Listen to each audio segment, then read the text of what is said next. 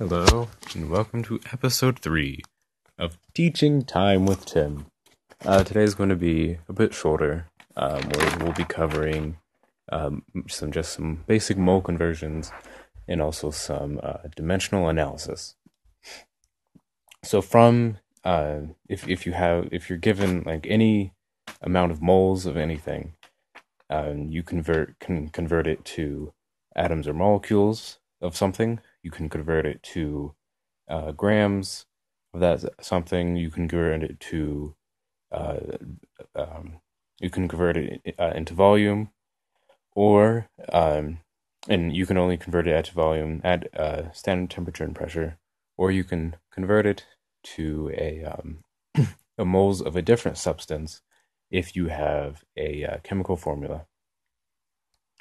And those conversions can all go back the other way by just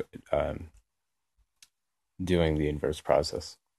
So 1 mole is 6.02 times 10 to the 23rd things. It doesn't necessarily have to be atoms or molecules. It's just really that many things. It's just just a mass number of counting, like a dozen or ream, etc.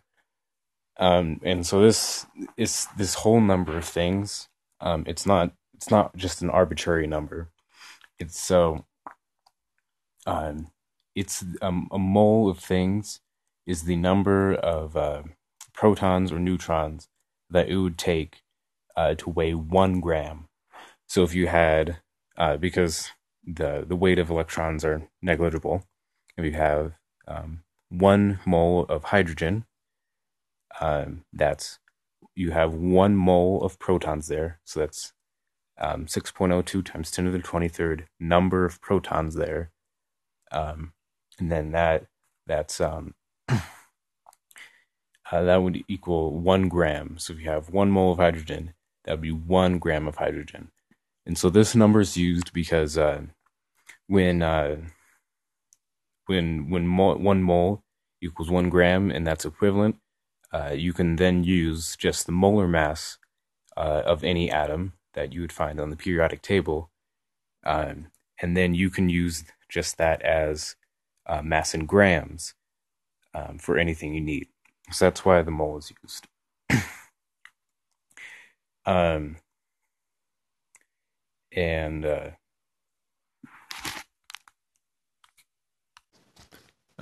Most times, you'll see the definition of a mole as the number of carbon-12 atoms to make up 12 grams of carbon.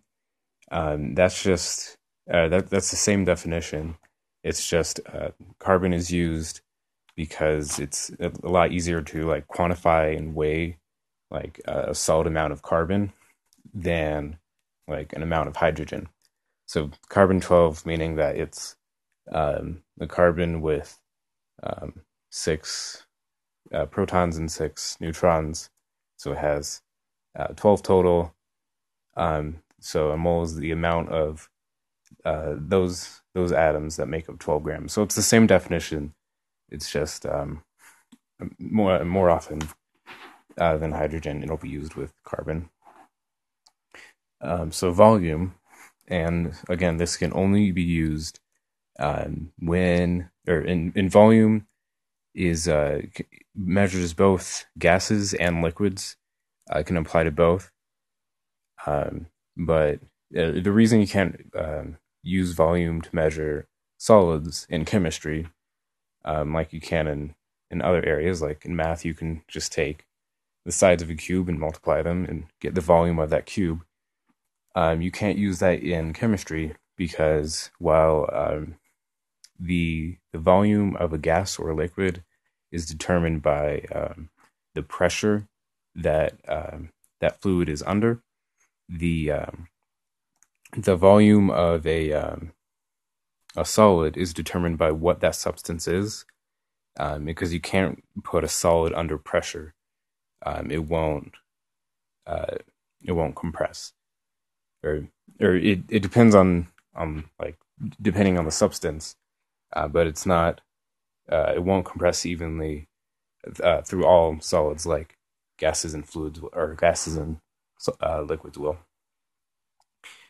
Um, so a mole of anything is equivalent to 22.4 liters of that same thing, regardless of what that substance is, and like how much it weighs, or how big the atoms are, how big the molecules are, because really the size of that molecule is insignificant, um, at, like on the scale.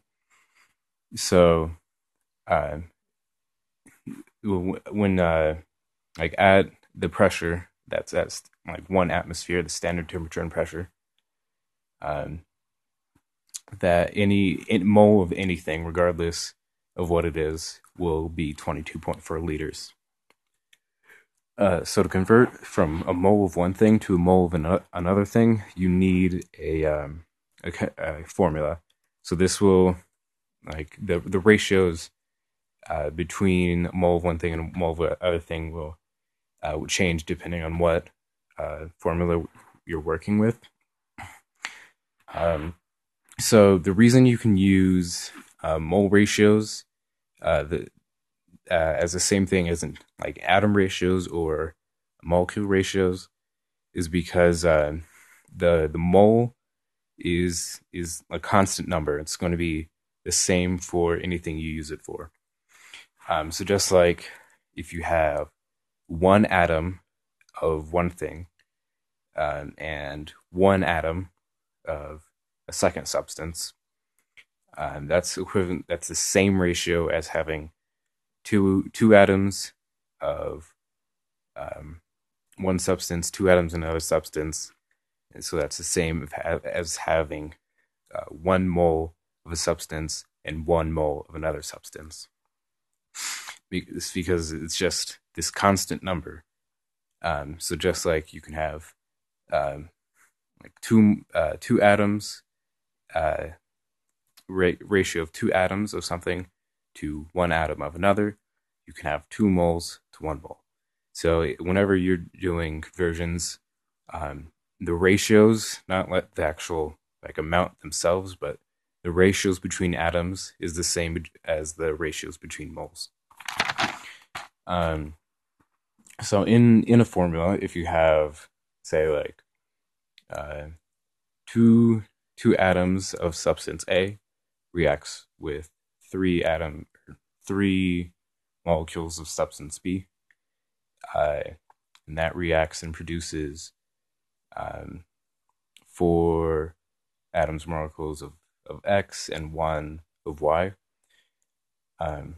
Using those ratios, those constants, you can convert between a mole of one thing to another. Because if you have two moles of A, if you react those 2 moles of A, that'll always produce 4 moles of X and 1 mole of Y. And to react that would always require 3 moles of B. So in that specific formula, those ratios are always constant. So that's why you can just convert using any substances in equations that you want.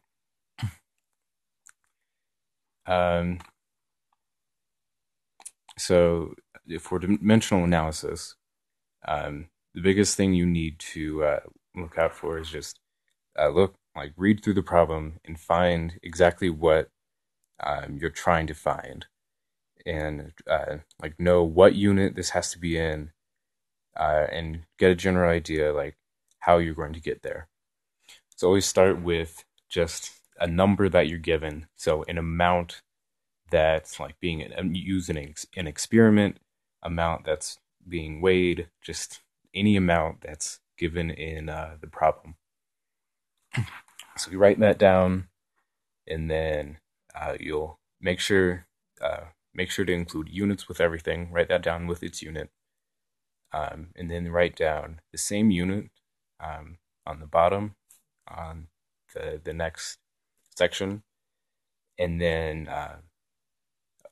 directly above it, write what it converts to.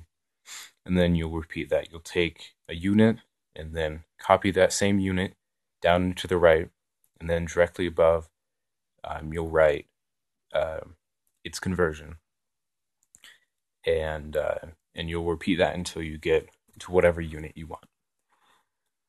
If you're trying to use dimensional analysis with like a dual unit, like meters per second or like grams per cubic centimeter, that has two units within it, you can do that a couple different ways. If you want to do it all within one table, like if you were to convert from meters per second to kilometers per minute, you'd put meters on top, as you would normally if you were just converting meters to something. You'd put meters on top, and then directly below it, where that space would normally be blank, you'd put 1 second, because this is meters per second, so it's a number of meters per each second, so that's 1 second. So that's your number of meters, and then directly below it, 1 second. From there, you do normal dimensional analysis, converting through the meters to whatever you need. So if you're converting to kilometers, you put meters on top, copy it to the bottom right, and that would be 1,000 meters to then